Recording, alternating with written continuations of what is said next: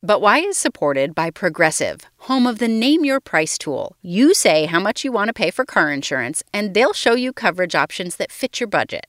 It's easy to start a quote. Visit Progressive.com to get started. Progressive Casualty Insurance Company and Affiliates. Price and coverage match limited by state law.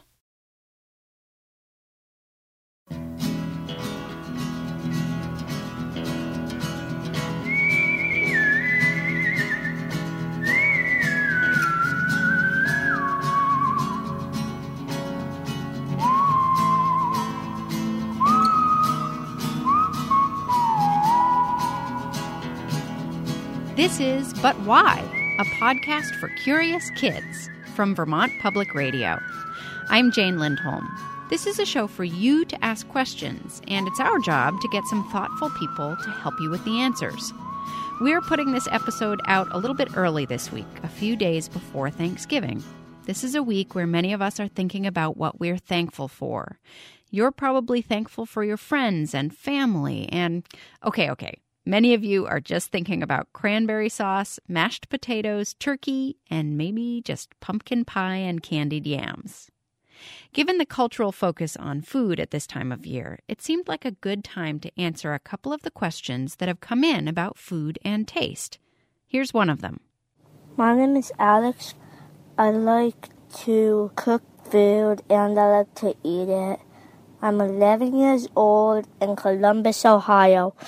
And I was wondering, why do we like to eat certain foods? For example, why do some people like to eat spicy food and some people not like to eat their vegetables and that stuff? We love this question, Alex. A few months ago, we actually had a live event here in Vermont, and we asked other kids about what kinds of food they love and hate. Mac and cheese. It's really cheesy. Cake. Because I have it every single time on my birthday. Seaweed. Salted, dry seaweed. Because, I like trying new foods. Plantains and hot dogs. I like a lot of foods. But, I like dumplings. They have a good taste, and I like the texture. Macaroni at school because it's so cheesy. My favorite food is burgers. They're yummy, and I like the juice inside them. My favorite food is peach because they're sweet. Probably fish sticks or chicken nuggets. I like lots of foods, but one of my favorite foods is hot dogs.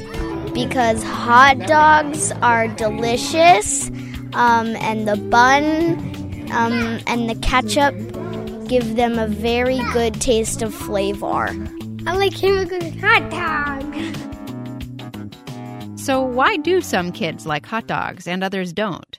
We got in touch with this guy to find out. Yeah, I'm Chris Kimball, and I'm the guy who likes to make sure recipes work when you get into the kitchen at home. Chris Kimball is a chef, writer, and TV personality. He had a magazine called Cooks Illustrated, and he had a TV show called America's Test Kitchen, where they tried out different recipes to make sure they were as good as possible. Now he runs a company in Boston called Milk Street. It's a magazine, cooking school, and TV and radio production company. Let's refamiliarize ourselves with Alex's question. Why do we like to eat certain foods? For example, why do some people like to eat spicy food and some people not like to eat their vegetables and that stuff? Studies have suggested that while, you are still inside your mother, what your mother eats does have an effect on what you're going to like when you get a little older. A mother who loves carrots, for example, sometimes kids grow up to like carrots, so they like bitter things instead of sweet things. That'll affect your taste. I do think children in general like very high energy foods, which means obviously sugary foods, sweet foods. And over time, I think as you get older, your taste buds, your palates, the way you react to foods changes, and people tend to have slightly duller tastes and therefore want bigger flavors. They tend to like spicier foods. By the way, most of what you think of as taste has nothing to do with the palate or the tongue. That's just sweet, sour, bitter, something called umami, which means meaty, maybe a couple others. But almost everything you perceive as being a specific taste is through the nose or back up through the throat from the mouth up into the nasal cavity. And the sensors there are going to pick up, the 1,000 different kinds of sweet. So your palate will determine sweet and different levels of sweet. But it's really, it's the air, it's the odors that identify strawberry, for example, from peppermint. So you're smelling it rather than just tasting it with your tongue and your taste buds. Yeah, flavor is mostly about smell and very little about taste. The sensors on your tongue can determine different levels of the basic things, sweet, sour, salty, bitter, and meaty or umami. But when you get within any of those categories, to all the infinite variety, that's really the smell. So for somebody who really doesn't like to eat any vegetables and their parents are telling them every week, you have to eat your vegetables, you have to eat your broccoli, this tastes good, and the kid is saying, I don't like broccoli. How do you develop a taste for things that at first you don't necessarily like? Well, why should you? I mean, if you don't like broccoli, don't eat broccoli. I think it's very strange in this country that we seem to like to force kids to eat things they don't want to eat. Certainly, kids should have good diets. But if kids don't like broccoli, why try to make them eat broccoli? Go find something they do like that is healthy. If they want to eat an apple, have them eat an apple. But I don't believe in forcing foods on people. That makes no sense to me. Our audience is going to think you're the best guest that's ever been on the podcast now. You've just given all of our kids an excuse to say, Mom, Chris Kimball says I don't have to eat my broccoli. Hey, when I was growing up, my mother made me eat okra. So what can I tell you? And I still hate okra. You have not developed a liking of okra? Well, if it's crispy and pickled, yes, but otherwise, no. Slimy and goopy doesn't work for you. No. What about spicy food? Some cultures have a lot of spicy food, so you're just going to be exposed to spicy food, and most people sort of adapt to whatever the regional and cultural flavors are in their lives. But spicy food is one area where you can sort of gain and lose spice tolerance. Well, there are some people are more sensitive to spice like I am than others. That's true. You can put a blue dye on the tongue to measure the number of papillae or taste buds on your tongue. The more you have, the more sensitive you'll probably be. That's true. And a lot of research now suggests the taste preferences, some of them are genetic. For example, I can detect bitterness very quickly in food. And that's because I have some genetic markers which allow me to do that. But some large part of the population, 30% or more, don't have those markers. So some of it is just physiological, not just a matter of experience.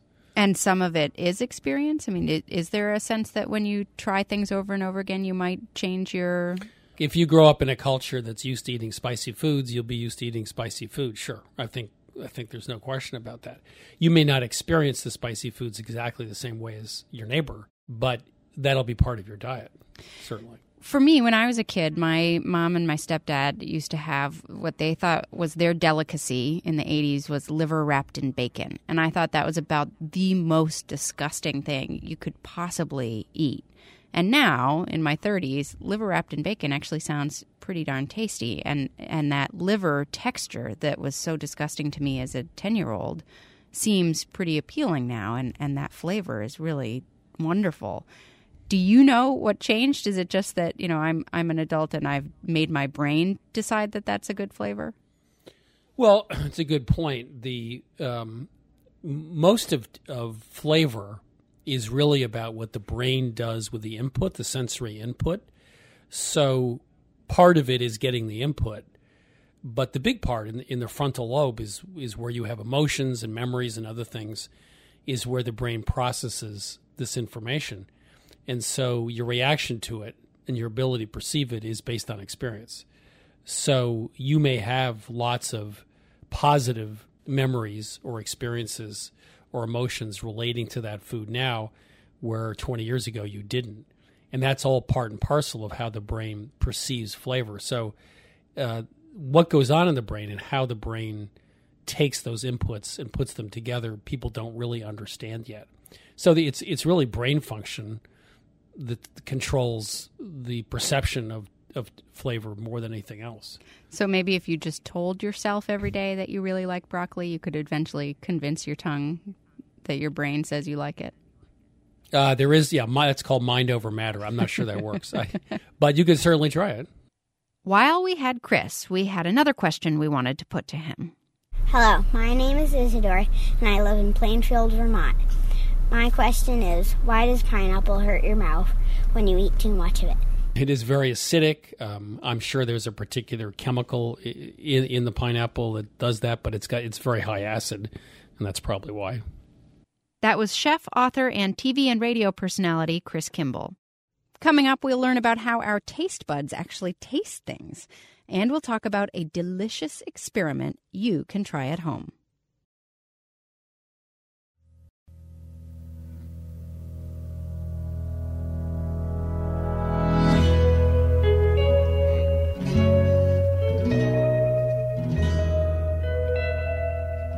This is But Why, a podcast for curious kids. I'm Jane Lindholm, and today we're talking about food. Why some of us love things like caviar, liver, sauerkraut. I really like peanut butter and pickle sandwiches. I know, weird. And some of you probably think everything I just mentioned is gross. But hey, don't yuck my yum. Here's a question from 7-year-old Timothy from Fairfax, Vermont. Why we taste things and how we taste things. And this. My name is Kate. I am 9 years old, and I am from Norwood, New Jersey. My question is, why do different types of food taste different? To get some explanations, we got in touch with Dr. Leslie Stein. She works at the Monell Center in Philadelphia. That's a place where scientists research taste and smell. Dr. Stein tackled these two questions and Alex's question from the beginning of the episode. Hi, Timothy, Kate, and Alex. Those are great questions, and I'm going to answer them all together. Let me start by telling you that our senses of taste and smell are known as the chemical senses because they detect chemicals in our food and in the air around us. Did you know that everything, including you and me, is made of chemicals? That's right. That also goes for the things you eat and drink. If you drank a glass of water today, you were drinking hydrogen dioxide, or H2O. That's just another name for water. Table sugar is also known by its chemical name sucrose, and sodium chloride is the chemical name for the salt in your salt shaker. Our sense of taste checks out the chemicals that make up anything that we put in our mouth. Usually that's a food or a drink. Taste lets us know if we should swallow the food or drink into our body or spit them out because they might be dangerous. I like to call taste the final checkpoint. We are programmed to like some tastes because they tell our sense of taste about helpful chemicals. For example, we like sweet things because they contain sugar that gives us energy and helps us grow. We also like things that taste salty because that tells us that the food contains sodium, a chemical that we need to be able to stay alive. Other tastes, like bitter and sour, warn us that what's in our mouth might be dangerous, telling us that it might be safer not to swallow and to spit it out instead. But there's something important that I want you to understand. Taste gives us clues about what's in our mouth, but lots of other things also help decide whether a food or a drink is good for us. Just because something tastes good doesn't mean that we should eat it all the time. It's not healthy to eat lots of candy or salty chips or drink a lot of soda pop. Also, some bitter foods like broccoli actually are very good for our bodies. Now, Kate, let me answer your question. There are 3 main reasons why different foods taste different. The first is, as I explained to Timothy and the others, food is made of chemicals, and each food is made up of a different mix of chemicals that activate your taste system in different ways. So, if a food has more sugar, it will activate more of your sweet taste. The second reason is that because chemicals in our food also activate our smell receptors. When you chew your food, some of the chemicals go up from your mouth into your nose through a back passageway. Remember how I said that smell also is a chemical sense? So, in addition to taste, other chemicals in your food activate your sense of smell. And because each food is made of different chemicals, each has a different smell that combines with the taste to make the food seem different. So a lot of the way we taste food and recognize its flavor is actually by smelling it. Dr. Stein has an experiment she suggests you try out. You're going to need 2 candies, or jelly beans, of very different flavors. Now hold your nose real tight and put one in your mouth without looking at it. Your taste will tell you when you chew that it's sweet, but you won't be able to tell if it's watermelon or cherry or licorice or banana until you let go of your nose and can detect the smell. Another way to test this theory isn't as fun. Just wait until you get a really bad cold and your nose is all stuffed up. Have you ever noticed that food just doesn't taste as good when your nose is all plugged up? That's because you're not smelling the food, so you're missing out on so much of the way we actually experience flavor. Finally, different foods taste different to different people because we're all born just a little bit different. Just like you might have brown eyes and I have blue eyes, some of us can detect some tastes and smells better than others. It's part of what makes us each special. So Alex, what I just told Kate is part of why some people like different foods. It's because they actually taste different to each of us. If I taste a lot of bitterness in my vegetables, then I probably am not going to like those veggies. But if you can't taste that bitterness, then you'll have no problem chowing them down. But there's more to the story. We can actually learn to like certain foods by eating them more often. This is probably a big part of the reason that people in different countries like different foods. It's because they eat them every day and are used to them. So if there's a food you don't like, try eating a little bit every time it's served. Be patient. It may take 10 or 15 times before you notice a difference, but you might learn to like it better. We've been talking about humans, but animals eat food too, of course. And Ben wants to know the difference. He's 6 and he lives in Kent, Connecticut. Do animals have the same taste buds as people have? Hi, Ben. It turns out that animals and people do taste things differently. For example, did you know that cats cannot taste sweet things? That's because the part of their tongue that detects sweet molecules is broken, but they can taste bitter things. Other animals that can't taste sweet include sea lions, spotted hyenas, and harbor seals. We also know that dolphins, which swallow their food whole, so really don't need a sense of taste, are unable to detect sweet, bitter, and umami. And so just like people, animals are all different too. Thank you so much for all of your food and taste questions. Earlier, we heard some of your favorite foods.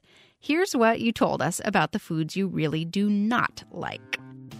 Eggplant casserole, because I don't like eggplants that much. Probably sweet potatoes. I just really don't like sweet potatoes. Vegetables, because they don't taste good. My least favorite food is peas. I don't really like mac and cheese. I don't really like oysters because they're kind of tasteless. Mashed potatoes. I just don't like the texture. When I don't like foods, I just chew it a lot, and then I try not to eat it, but I keep chewing.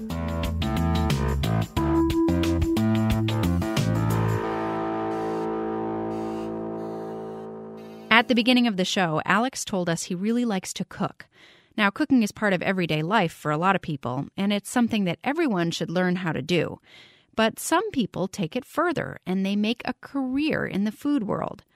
To find out what it's like to be a chef, I met up with a guy who has a restaurant in downtown Boston. I am Matt Jennings, the chef owner of Townsman in Boston, and I am here with my family in a woodland retreat. Coleman, who is 3, and Sawyer, who is 6, and my wife, Kate. And they're actually eating lunch right now. What are they eating? We just made them one of their favorites, grilled cheese. These guys have a high caloric intake right now because they burn it all off so quickly. So this is grilled cheese with bacon. So if you were advising Alex, who likes to cook food and likes to eat it, on how he could work on his repertoire at home of cooking, what are some things that you think he should try cooking? Well, the first thing I would tell Alex is that, and this is just coming from me and my kind of personal beliefs about cooking and food, is that he should try to find the best ingredients that he can find, and whether that's stuff that his mom and dad can help him acquire, or that he can go out in the woods or to an orchard someplace and pick, or if he doesn't live near an orchard, maybe he goes fishing and he can find a great fishing hole. But it's all about fresh, and it's all about finding the best quality, and kind of the rest of the food is dictated from there. So fresh ingredients are important, and knowing where your food comes from. And then what might Alex experiment with? I would say more than maybe experimenting, kind of working to continue to focus on taste and flavor. I think that's so important, and determining what his likes and dislikes are, and being able to use those as a place to jump off from, to be able to taste new things. What were the first things that you learned how to make when you were young? So I grew up in New England. I'm from Boston, and in the summer times we would spend a lot of time at the coast. So my earliest memories of cooking were around seafood. My father was a big fisherman, and so we would go fishing quite a bit, and we would catch bluefish and striped bass. And I remember cooking bluefish with mayonnaise and lime and a little sprinkling of gin on the grill, which I don't advise for Alex, but maybe his parents. And then also striped bass, and we would make delicious striped bass sandwiches for lunch and all sorts of things. So, and clamming, I would go clamming as well. We'd go clamming all the time, and that sort of thing. So those are really kind of my fondest memories of food growing up. When did you know that you wanted to be a chef?